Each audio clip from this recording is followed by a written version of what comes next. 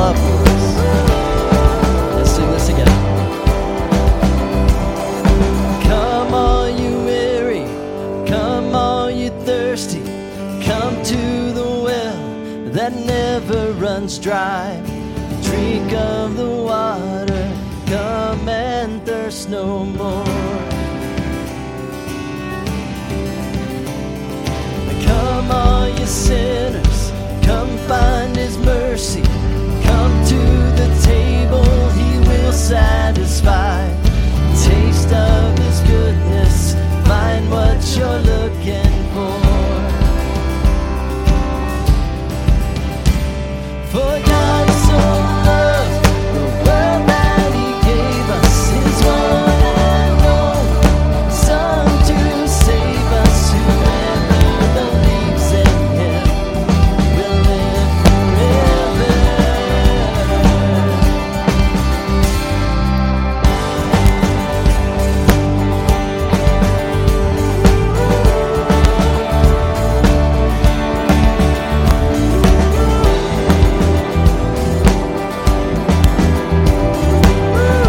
Sing, bring all your failures.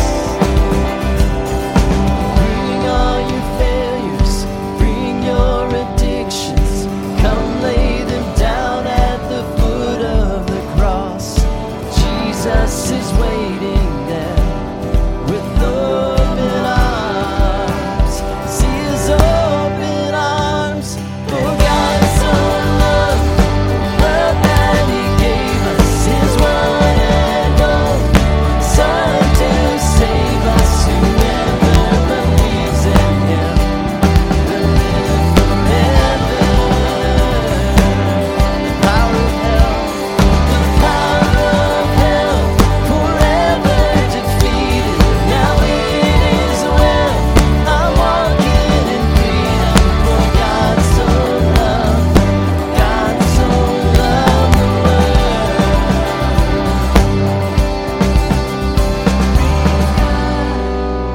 Praise God, from whom all blessings flow. Praise Him for the wonders of His love. Praise God, from whom all blessings flow. Praise Him for the wonders of His love. Oh, His amazing love. For God so loved the world that He gave us His one and only Son to save. For God so loved the world that He gave us His one and only Son to save us. Whoever believes in Him will live forever. The power of hell forever defeated. Now it is well. I'm walking in freedom. For God so loved the world. Bring all your failures, bring your addictions. Come lay them down at the foot of the cross. Jesus is waiting. God so loved the world. You can be seated. Well, good morning. It's so good to see you here this morning. I'm super excited about having the opportunity to do a baptism, so I invite Gage Hamby, come on down, and I'm excited for you to hear his story. And Gage is Mary and Rusty Hamby's son. So, Gage, tell him your story. Well, I accepted Christ into my heart at age 14.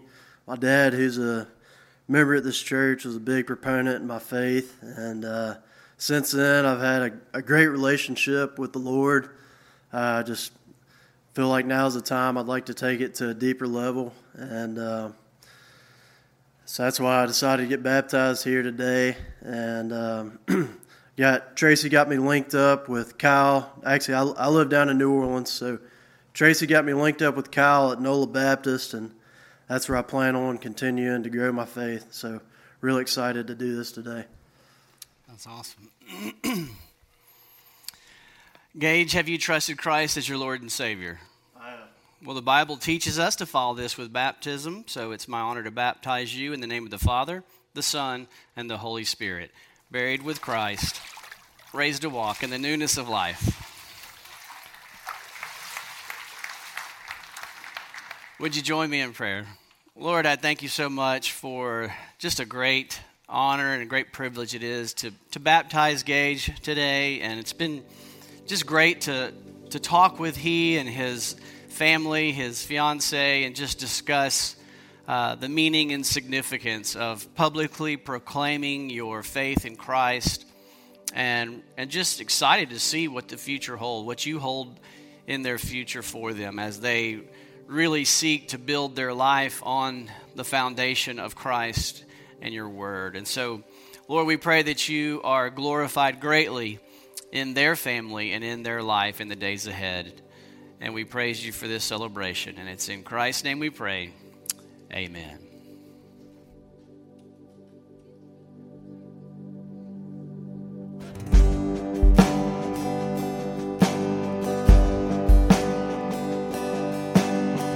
Sing this with us. Man of sorrows, Lamb of God. Man of sorrows, Lamb of God. By his own betrayed. The sin of man and wrath of God has been on Jesus laid.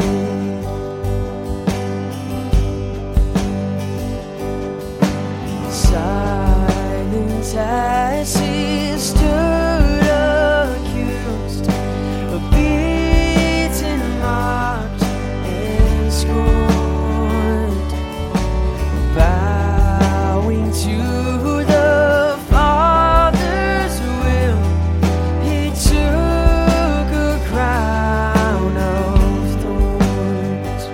Sing this with me. Oh, that rugged cross, and oh, that rugged cross, my salvation, where your love poured out over me. Now my soul cries out, hallelujah, praise and honor unto you.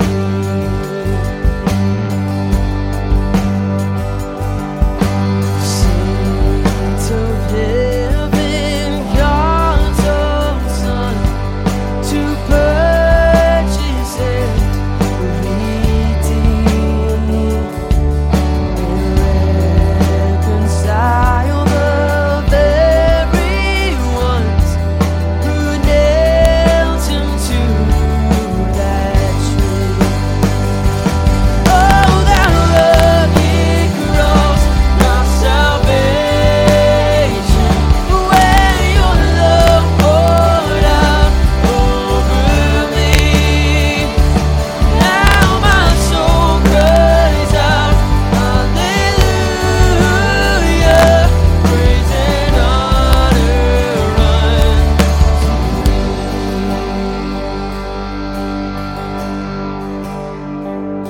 Now my debt is paid, it is paid in full by the precious blood that my Jesus spilled.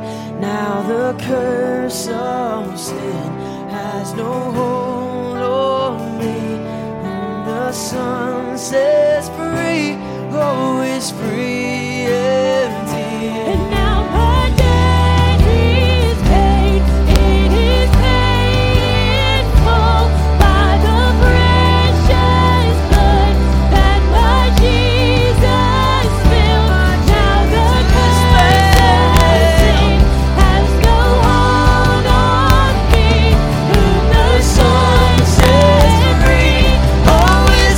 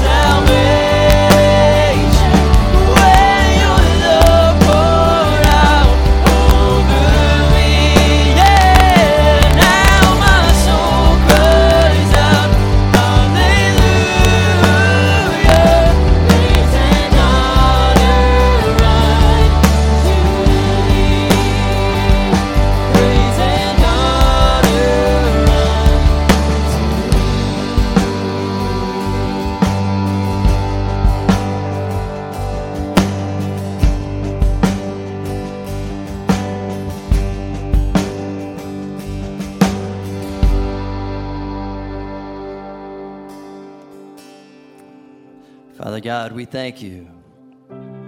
Thank you for the cross of Jesus.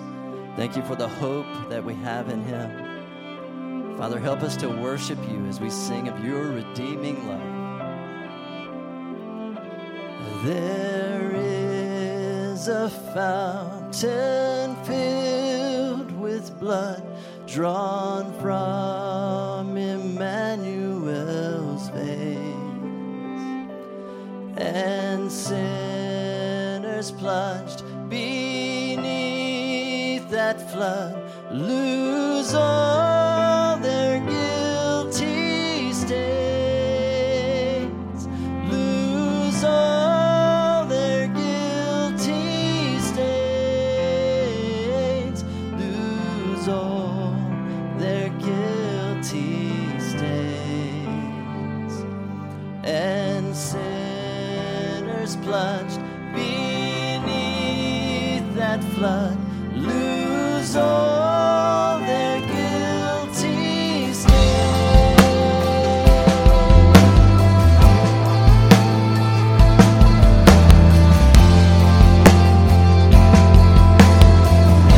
Dear dying Lamb, thy precious blood shall never lose its power, till all the ransomed church of God be saved to sin no more, be saved to sin no more, be saved to sin no more,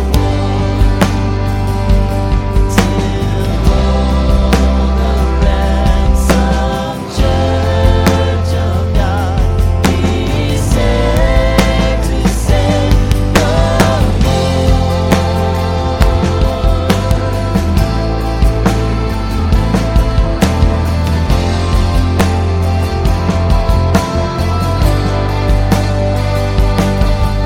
Sing with thankful hearts because of Jesus, because of his redeeming love. Let's sing this together.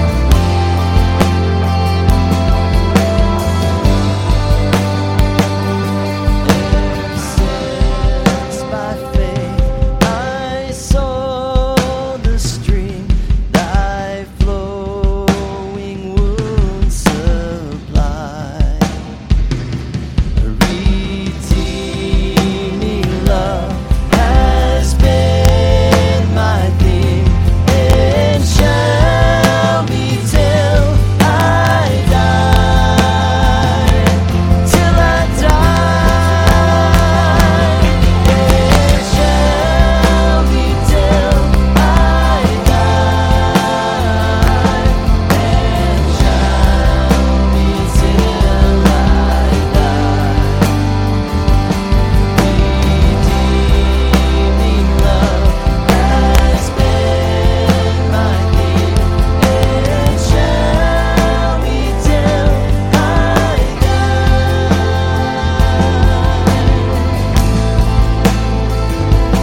till I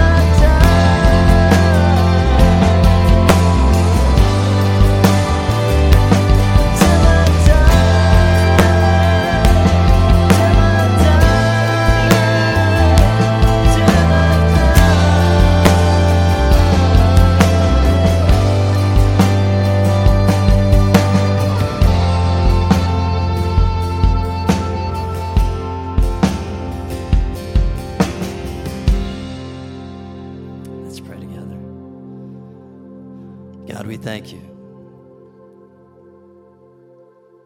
for the fact that we are covered by Jesus' blood that was shed on the cross.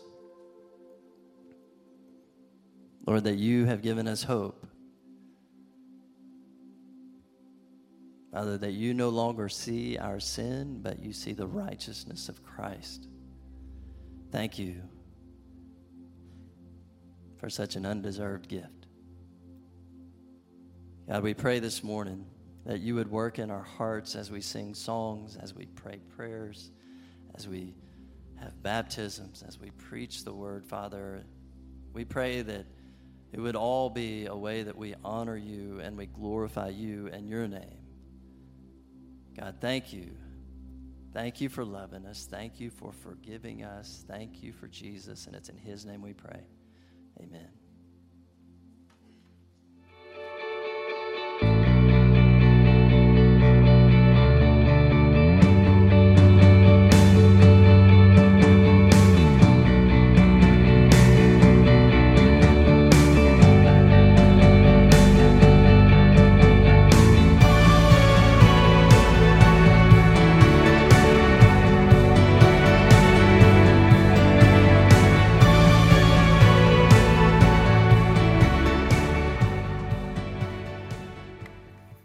Good morning. How's everybody doing this morning? We got it all going on in this service today. We got the baptism, the Word of God, worship, the Lord's Supper, and everything. If you didn't grab the Lord's Supper on your way in, this is the COVID version of Lord's Supper. We're going to try to keep it separate. So they're on the baskets on all the aisles. You're not going to offend me. If you didn't get one and you want one for the end of the service, here's your chance. Go get one now, and we will, at the end of the service, partake in the Lord's Supper. And see, that's good. That's good. Go for it. If you still are thinking, wait, I didn't get one, but I'm embarrassed, get up, go get it. We're happy to have you go get it now. You were probably talking and getting to know your friends and family as you came in and missed the baskets. All right, well, we're studying the Gospel of Luke, and we're in chapter 7, and we are towards the end of his sermon where he has been preaching to his disciples, but he's been preaching to them in earshot of the crowds of people who have been following him. And the basic point today is this: talk is cheap. That's what Jesus is basically looking at his people, and he is saying, look, talk is cheap. If you think about the scene, if you think about who Jesus is preaching to by this time, he's attracted a large crowd of people. And you can imagine that in that crowd, there's people at all different places in their walk. And a lot of them are probably saying, yeah, I'm a follower of Jesus. I'm into this guy. I'm one of his disciples. And they're giving it lip service. And he's been teaching them along the way. The first thing he taught them at the beginning of his sermon or his message to them was, you need to have an eternal perspective on life. Remember, he said, blessed are those who are persecuted, for theirs will be the kingdom. And so he was saying, if you have an eternal perspective, then you as a follower of Christ are blessed. You may not see those blessings until the final days where you're with Christ eternally. And in fact, you can expect many times in this life, you're going to be persecuted, or you're going to have difficulty, and you're going to have trials for the very reason of you have chosen to follow Christ. So it's really contradictory to the very popular prosperity gospel that says if you just believe Jesus, everything's going to go great. Well, he's saying, no, you probably will have a lot of sacrifice and a lot of suffering in this life if you choose to follow Christ. But you are blessed because eternally you have great reward. And then he also said, love others inside the church, but also, and this was kind of the revolutionary concept, love others outside the church. Love your enemies, even those who are persecuting you, even those who are vehemently opposed to you, especially because of your decision to follow Christ. Love them with the love that Jesus has shown you. And that was radical, and that's something we will constantly be challenged to need the Lord, need his grace to enable us to do that. But he's saying, if you are my disciples, talk is cheap. That's his point today. In these hard teachings of loving your enemies and sacrifice now, knowing that eternally it'll be worth it, he says, just saying you're my disciple is not enough. What do we mean when we say talk is cheap? The idea is, you can say something, but ultimately it's a lot easier to say it than it is to do it. It's a lot easier to say you're a follower of Christ, but ultimately God says you've got to live it. You can't just talk it.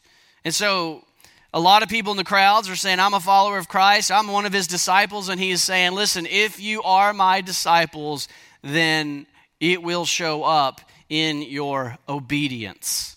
And that's the key today. It's all about obedience. Jesus demands obedience from his disciples. That is the true evidence that you are a disciple of Jesus, is if you are obeying Jesus. It's not enough just to say, I'm a follower of Christ. It's not enough just to say, I'm a quote-unquote Christian. Surveys show that just about every single person in Shreveport says, I'm a Christian, and I go to this church or that church. And Jesus says, talk is cheap. What I'm looking for, Jesus says, is obedience.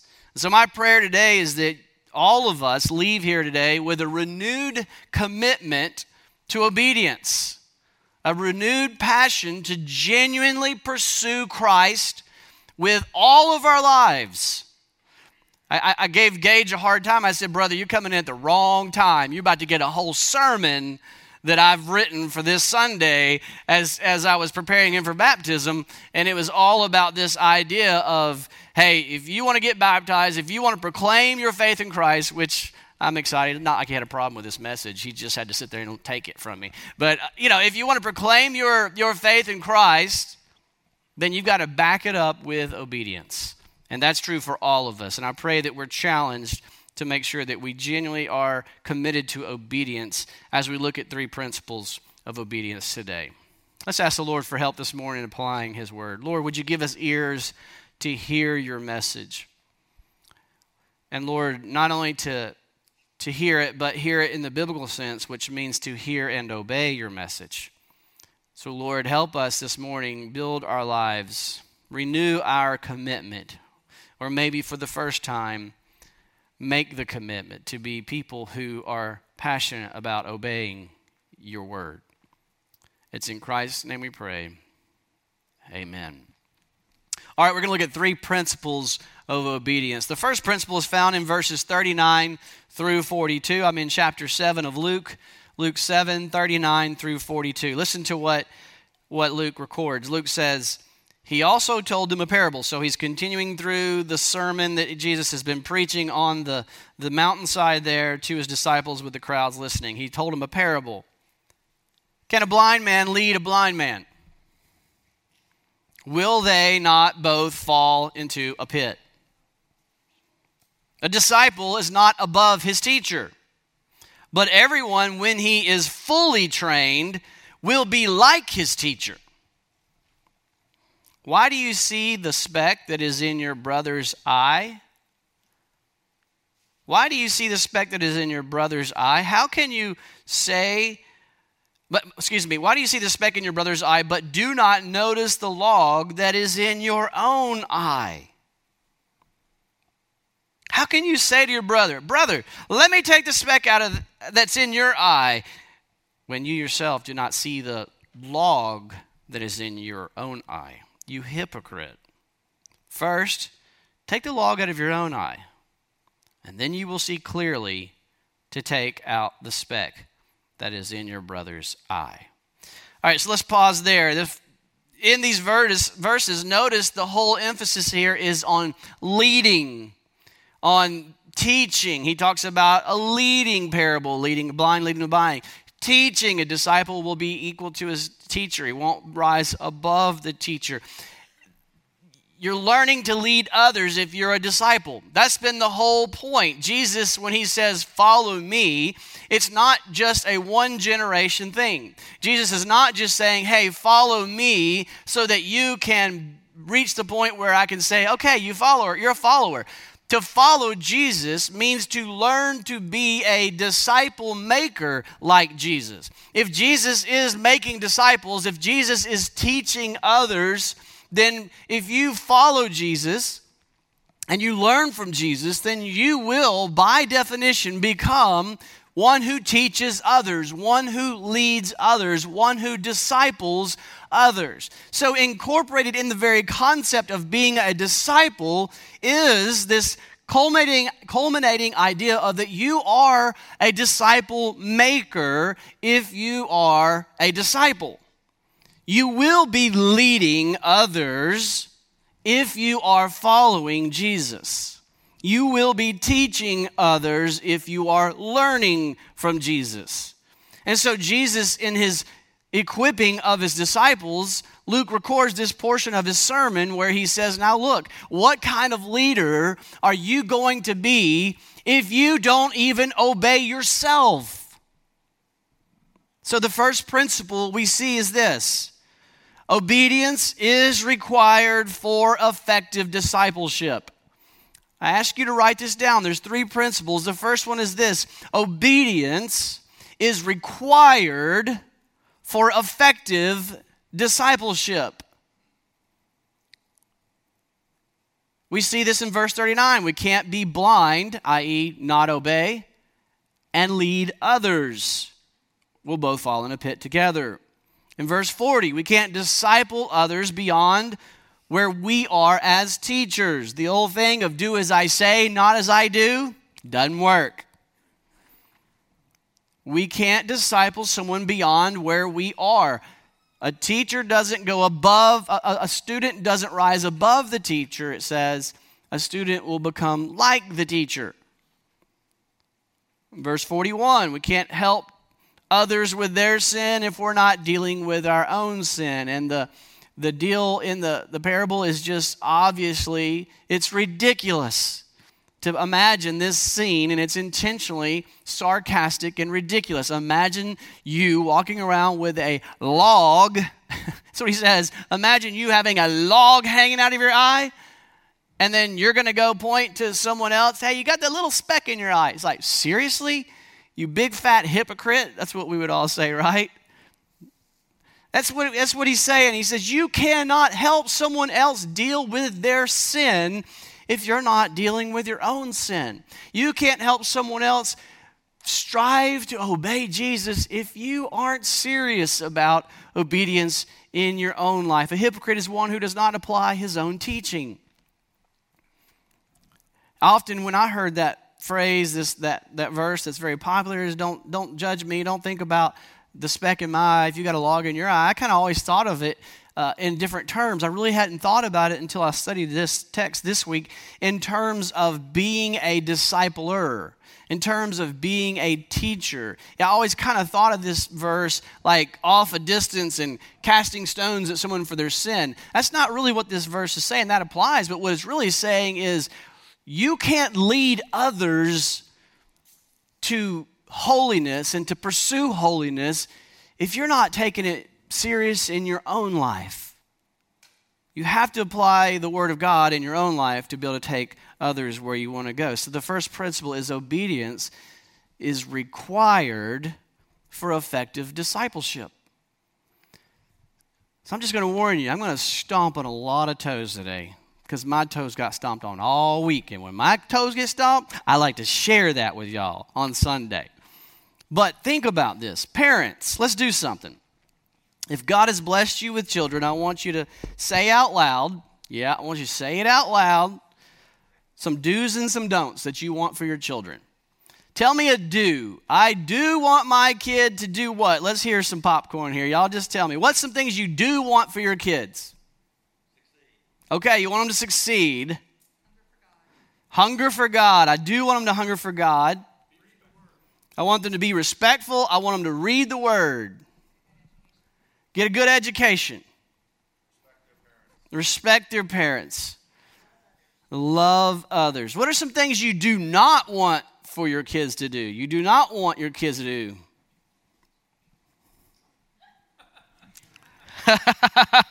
Oh, wait. We can't say those in public? Don't want them to be, let's do the opposite of all those.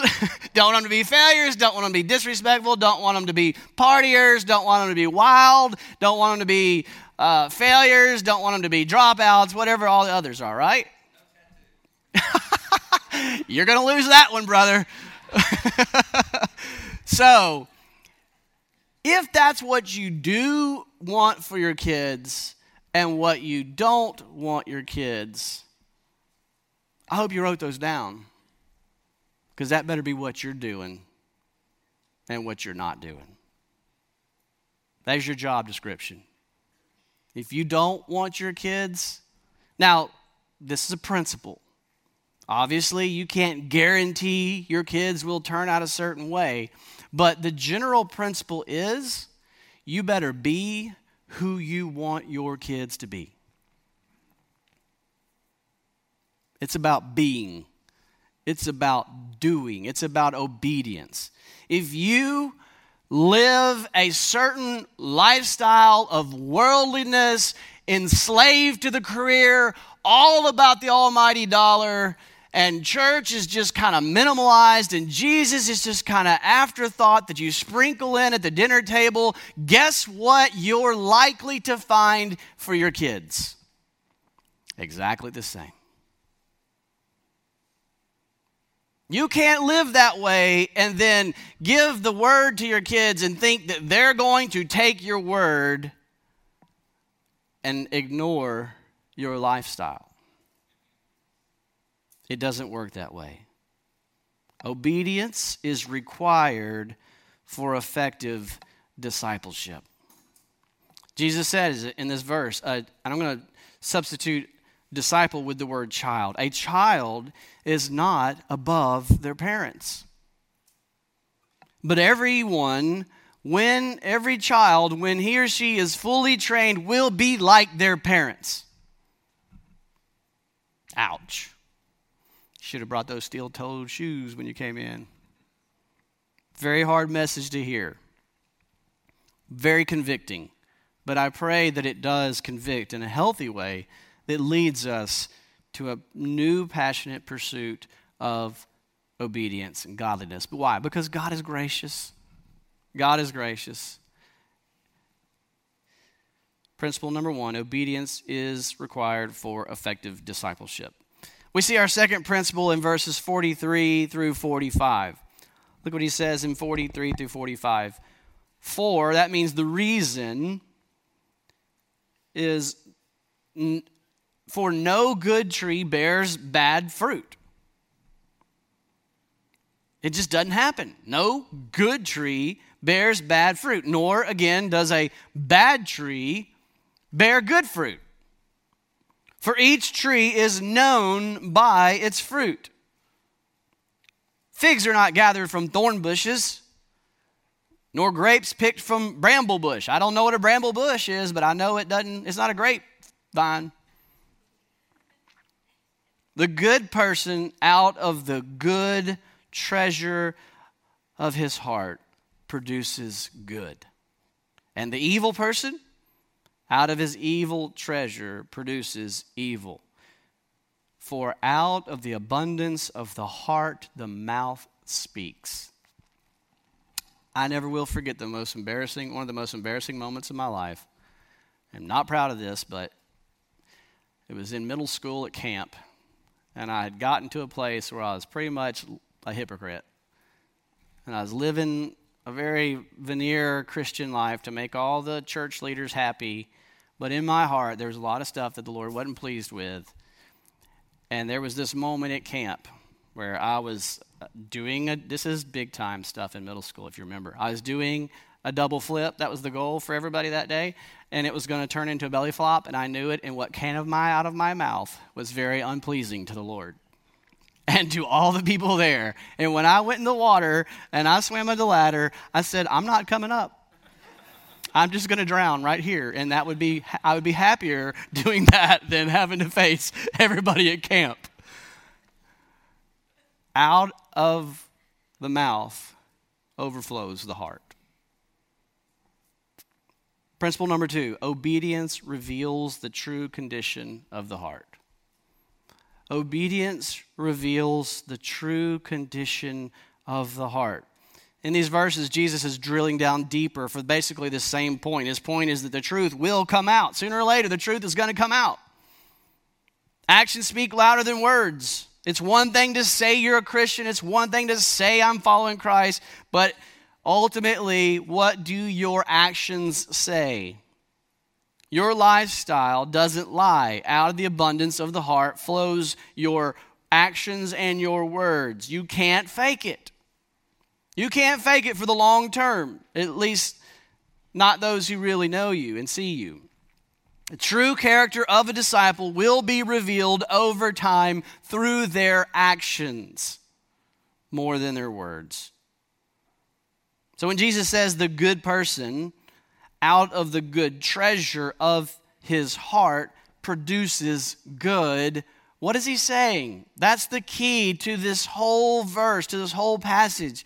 He's saying it's not about your words, it's not talk is cheap, but it's all about the heart.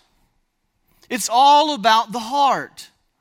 You see, when God grabs you in your heart and cracks open the hardened heart of stone, or as the Bible would say, you're born again, or you're given a new heart, a heart that's of flesh instead of stone. When the Spirit of God, these are all different ways of saying the same thing. When the Spirit of God is in your heart, changing you, it will show up in your actions. He, the Holy Spirit, God in you, will produce obedience. It's as matter of fact, as you walk up to a tree and you see apples hanging from it, you know it's an apple tree. You don't say, well, I wonder if this is a grape tree, because you see the fruit. And if you see lack of fruit, you say, something's wrong here.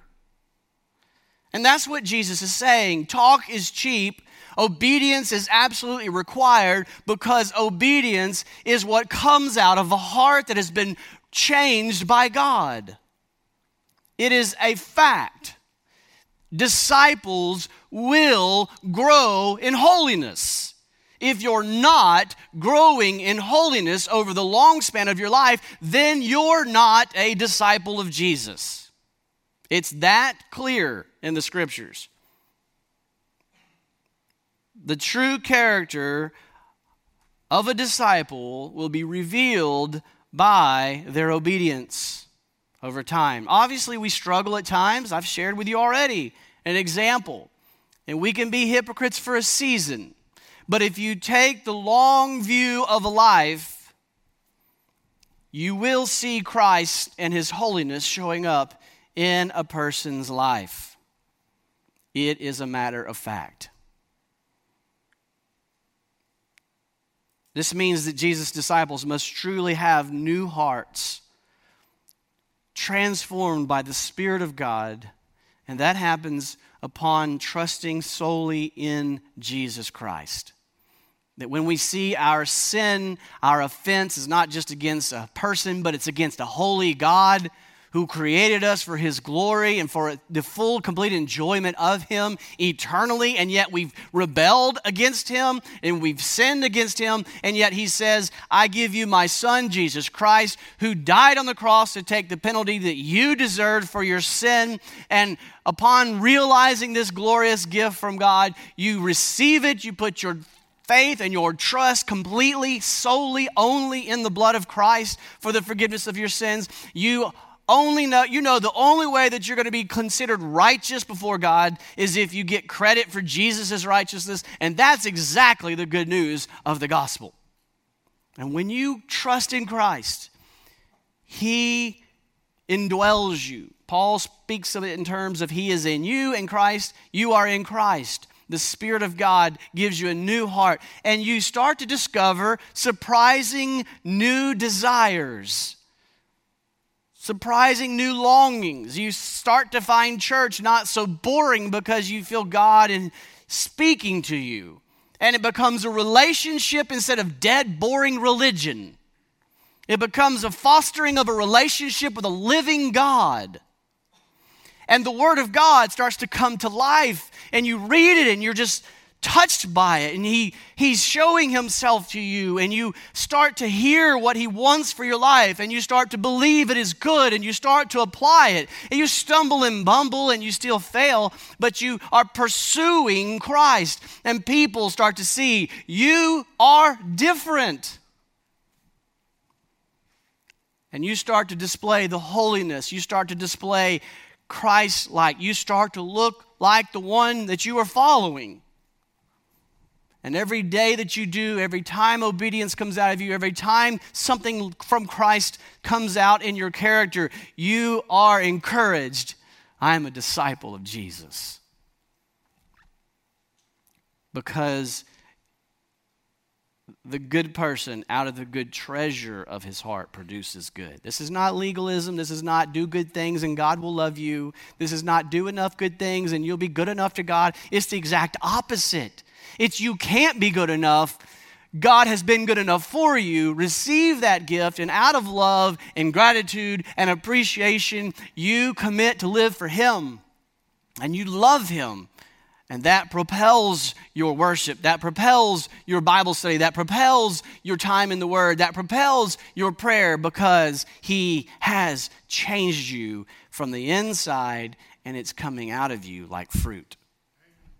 That's what you want, is the new heart, the new treasure. This is what John the Baptist was requiring before he baptized those in Luke chapter 3, when they were coming, because the crowds were coming. Everybody's like, hey, there's this new gig in town. His name is John the Baptist, and he's baptizing, and they were all lining up. And then these Pharisees, who were all about outward fake religion, John says, you wicked brood of vipers, get away, because I need to see repentance. I need to see a changed life that matches your talk.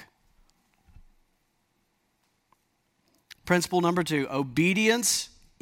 Obedience reveals the true condition of the heart. Look at your actions. And then answer the question, am I really a disciple of Jesus? So we've seen, first, obedience is required for effective discipleship. Second, obedience reveals the true condition of the heart. Finally, our third principle is in verses 46 through 49. Jesus says, why do you call me Lord, Lord, and not do what I tell you? Told you this was not fun. Why do you call me Lord, Lord? Lord meaning master. Why do you call me master and you don't do what I tell you to do? Everyone who comes to me and hears my words and does them, I'll show you what he's like. This is just full of analogies and parables. And he says, let me show you what it's like. For the one who does what I tell him, he's like a man building a house. We've got some builders in here. Who dug deep, laid the foundation on rock. And when the flood arose and the stream broke against the house and could not shake it. Why? Because it had been well built. That's the one who hears and obeys. Well built. But the one who hears and does not do them is like a man who built a house on the ground without a foundation. How foolish. Who builds a house when there's no foundation? It just screams foolishness. When the stream broke against it, immediately it fell. Not a slow ruin, clear ruin. And the ruin of that house was great. Third principle, number 3. Obedience is the foundation of a strong and healthy life. Obedience is the foundation of a strong and healthy life. And I mean life in the full, most comprehensive sense of that word. What does everyone want in life? If you're not married, you just want to be strong and healthy and be able to handle the trials and the storms and the floodwaters that are going to come. If you're married, everyone wants a strong and healthy marriage, one that's going to endure. And if God blesses you with children, everyone wants a strong, healthy family. That's what everyone wants out of life. Jesus says, if you want to be strong in Him, If you want to be strong enough to withstand the trials and tribulations of this life, then your life must be rooted and grounded and built upon obedience to His Word. It's that simple. Not easy, but simple, clear. If you want strong marriages, the bullseye center focus of your marriage has to be obedience to the Word of God in every sense of that expression. If you want a strong family with strong kids who grow up to be strong men and women who lead strong marriages, who have strong families, your household better ooze obedience and a passionate pursuit of obedience to the Word of God. There's no other way. You can't fake it. Obedience is the foundation of a strong and healthy life. I have the privilege of doing premarital counseling with people. And I know what everyone wants in premarital counseling. They want to get married. They want to know that I got the right one. And they want to know how to have a great marriage. And I tell them, number one, Mr. Right or Mrs. Right is whoever will agree with you to passionately pursue obedience to the Word of God. That's Mr. Right. That's Mrs. Right. And a lot of times I'll see them because they're all secretly wondering if this is the right one. And I'm like, any two people who will come together and agree to passionately pursue obedience to Christ, which as it relates to marriage means He lays His life down for her that she might be a disciple of Christ, that she might be glorious and beautiful in God's eyes, and that she says, yes, I want that, let's do that together, and the two of them pursue holiness. I tell them, I guarantee you if you do that, it will be a blessed marriage. It's not easy, but it's that simple and that clear. Obedience is the way to have the strong, beautiful, glorious marriage that everybody wants. You just can't fake this. You can't have the world and the things of the world and let that be the secret passions of your heart. Your marriage can't be all about the world and the things of the world. Your life can't be all about the world and the things of the world and have a strong, godly life and marriage and family. You can't serve two masters. You have to choose. Which one do you want? That's what Jesus is saying. Talk is cheap. You can't fake it. It's that simple. Obedience, number 3. Obedience is the foundation of a strong and healthy life. In general, there's two types of people in this world. There's two types of people in this church. There's two types of people in every church. Those who give Jesus and discipleship and Christianity lip service as they pursue the world and the things of this world.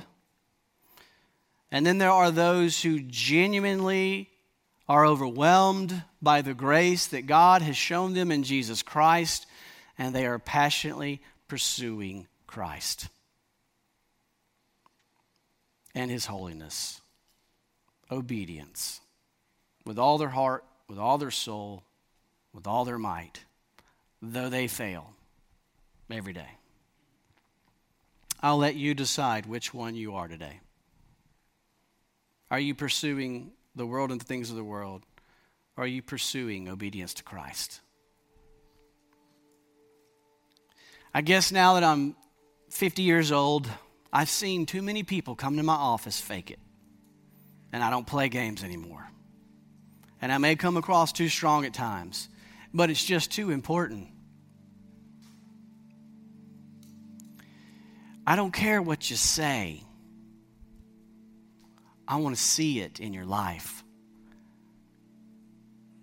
That's why we built the church this way. I hope you understand it's not about rules. It's not about legalism. It's not about being religious enough. It's the exact opposite. Why do we expect everyone to be in a small group if they're going to covenant with this membership?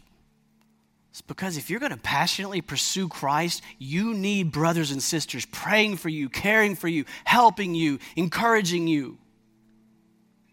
It's the way God designed it. If you're going to pursue Christ and you want to know what His Word says and you want to obey it, then you need someone to teach core classes to help you understand what does it mean, what does it look like, how do I do this? It's not about legalistic, it's not about religion, it's about things that we think are important to help you if you genuinely are pursuing Christ and obedience to Him. But you have to choose. You can't have two masters. You can't have a healthy, strong life and marriage and family and be all about this world. It will crumble. You may think it's not going to because it seems like it's working now, but I'm telling you, you'll be in my office and it's crumbling. And I'll say, you're not going to undo a lifetime of this overnight. And too many times people say, I'm not willing to pay the price. So I'm warning you, if you're building your life on the world and the things of the world, when the storms come, your family, your marriage, your life will ruin.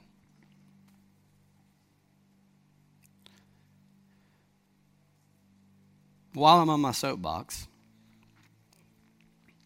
I would even say if you're a member of this church and you're just going through the motions and you're giving it lip service, do yourself and everyone else in your community group a favor. Resign. I'm not talking about a short season. That happens to all of us. But I'm talking about if you know you're a phony, you're deceiving yourself and you're hurting your church family. And God has entrusted to me and the other elders to shepherd these flock and to protect them. There's no good in faking it just to put your name on a roll. That does nothing. But if you hear that warning and it's convicting, then I would just say, repent, just turn, trust Christ right now. Obedience is required for effective discipleship. Obedience reveals the true condition of your heart. Obedience alone is the foundation of a healthy life. It all flows, though, from an authentic heart of love. And so when you came in, you picked up the Lord's Supper packet. This is all about the heart, that Jesus, the juice and the terrible imitation of bread, the wafer, represents the body and blood of Jesus Christ. I invite you to start opening it now. There's 2 layers. You can take the top portion off, and then that'll expose a wafer. And then you can take the next portion off, and that will expose the juice. It's a little tricky, so go ahead and take your time. As you do that, I'll just give you some instructions about the Lord's Supper. The Lord's Supper is, everyone's invited if you're putting your faith and your hope solely in the body and the blood of Jesus Christ. That's your only hope for being made right with God. If you're putting look at me real quick. If you're putting your hope and your trust in the blood and the body of Jesus, then you can join us. If you're putting your hope in the body and blood of Jesus plus religion, put it down. If you're putting your hope in the body and blood of Jesus plus anything, put it down, because it's the body and blood of Jesus Christ alone that makes you right with God. It's only that will fuel your obedience to Christ. So if that's what you're doing today, then we invite you to join. And let me just invite you to enter into a time of prayer. You can finish opening the elements and then just move into a time of prayer. Say, Lord, reveal to me my heart. Reveal to me the actions that have not been pleasing. What do I need to repent of?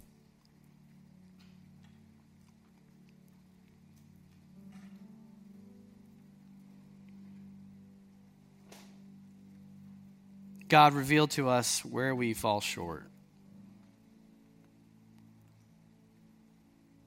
Lord, it's not about perfection, it's about direction. That you have put our life on a new direction, one of pursuing holiness, one of resisting sin instead of embracing sin.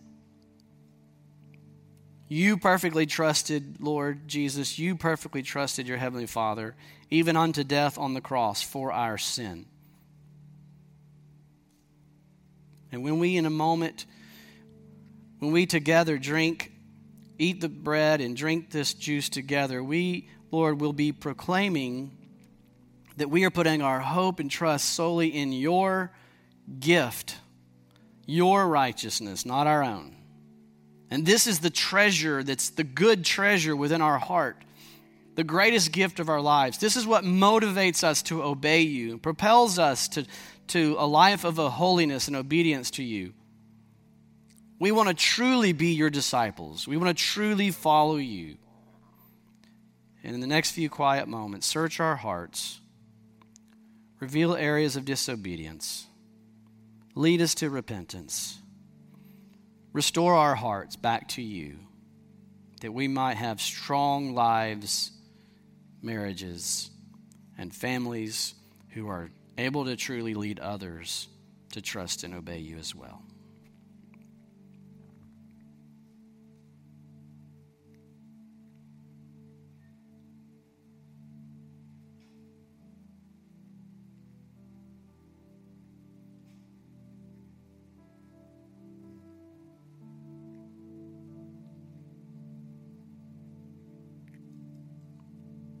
As we take the bread, we read from 1 Corinthians 11:23. The Lord Jesus, on the night when he was betrayed, he took the bread, one loaf bread broken into everyone there to participate in that bread.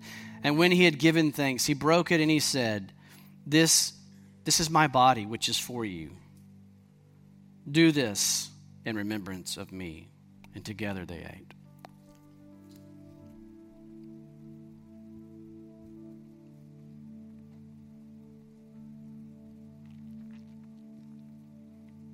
Lord, we thank you that you allowed your body to be pierced as punishment for our sin. You were our substitute on the cross. And then verse 25 tells us in the same way also, he took the cup after supper, saying, This cup is the new covenant in my blood. Do this as often as you drink it in remembrance of me. And together we drink.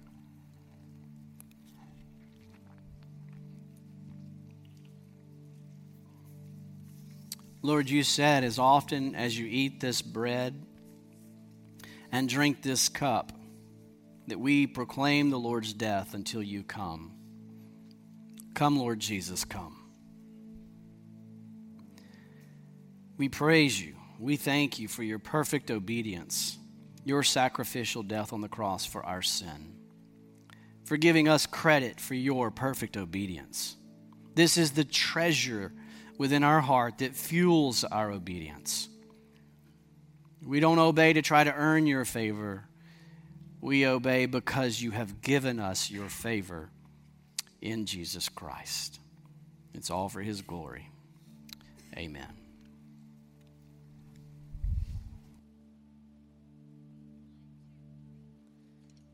Let's stand and worship together a song about our holy, righteous God who made a way and gives us access to him.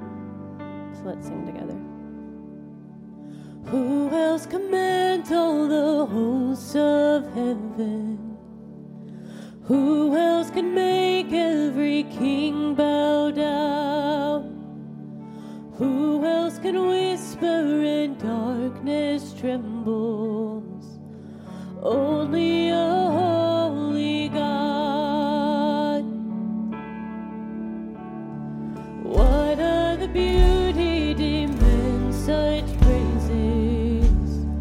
What other splendor outshines the sun?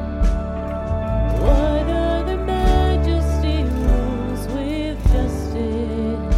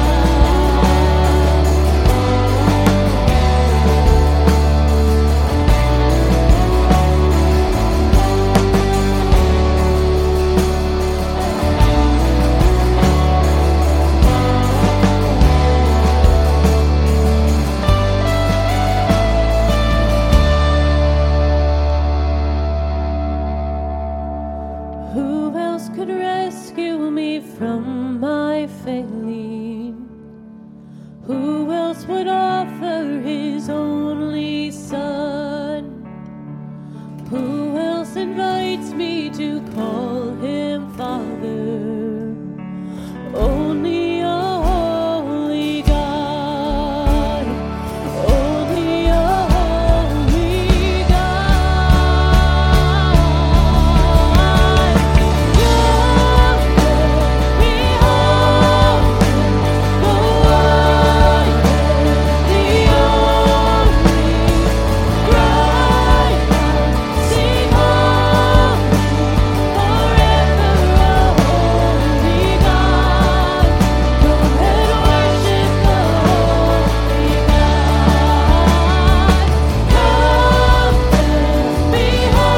Behold, the one, the only, cry out, sing holy, forever a holy God. Come and worship the holy God.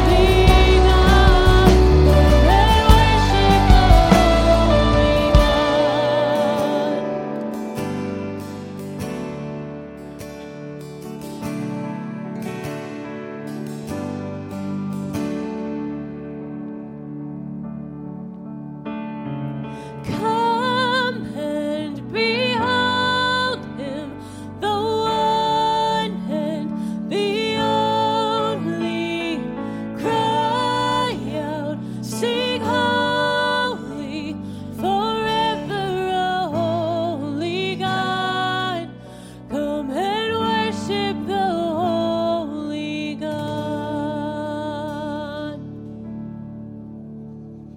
We have been challenged today to obey. We have been challenged to examine our lives, to examine our actions, to examine our words, and see if we are living in obedience to God and His Word. And I hope you leave here today with a renewed spirit, a renewed commitment to truly obey Jesus, to be a people who truly treasure Jesus and His Word. You guys can be seated. I just have a few announcements for you this morning. If you're a guest, I just want to say thank you so much for joining us this morning and being here. If you haven't filled out a guest card, the best way for you to do that is to text NFCC guest to 97,000. That's just going to shoot you a link where you can click on, and it'll be an electronic connect card. If you fill that out, it'll come back to me, and I'll just reach out to you and let you know how to get connected and what's the best way for you to be involved here at Norris Ferry. And then secondly, you can text NFCC info to 97,000, and that's going to sign you up for our weekly newsletter. And our weekly newsletter is going to share all the events we have at Norris Ferry and what's going on in the life of Norris Ferry. And so a few things for you guys to know coming up. Today we launched 2 new adult core classes, a theology of work and themes of scripture. And all our core classes are at the 9 a.m. hour. And so if you'd like to attend one of those or grab more information, you can visit the welcome desk out there, and there's some core class cards, or you can attend the core class starting next week at 9 a.m. You can also go to our website, norrisferrychurch.org, click events, and that'll provide more information about our core classes. And then lastly, if you're a member, we have members meeting this afternoon at 4 o'clock from 4 to 6. And so if you are available, please, we'd love for you to join us. We have 11 new members that are joining Norris Ferry. We get to come together and fellowship with one another and do business with one another. And so please just come. Don't forget that we have members meeting at 4 p.m. Now, if you would just stand, and I'm going to leave you with this benediction. The Lord is faithful, who will strengthen you and keep you from the evil one. Now may the Lord direct your hearts into the love God has for you and into His word. May the steadfastness of Christ be given to you. You guys are dismissed.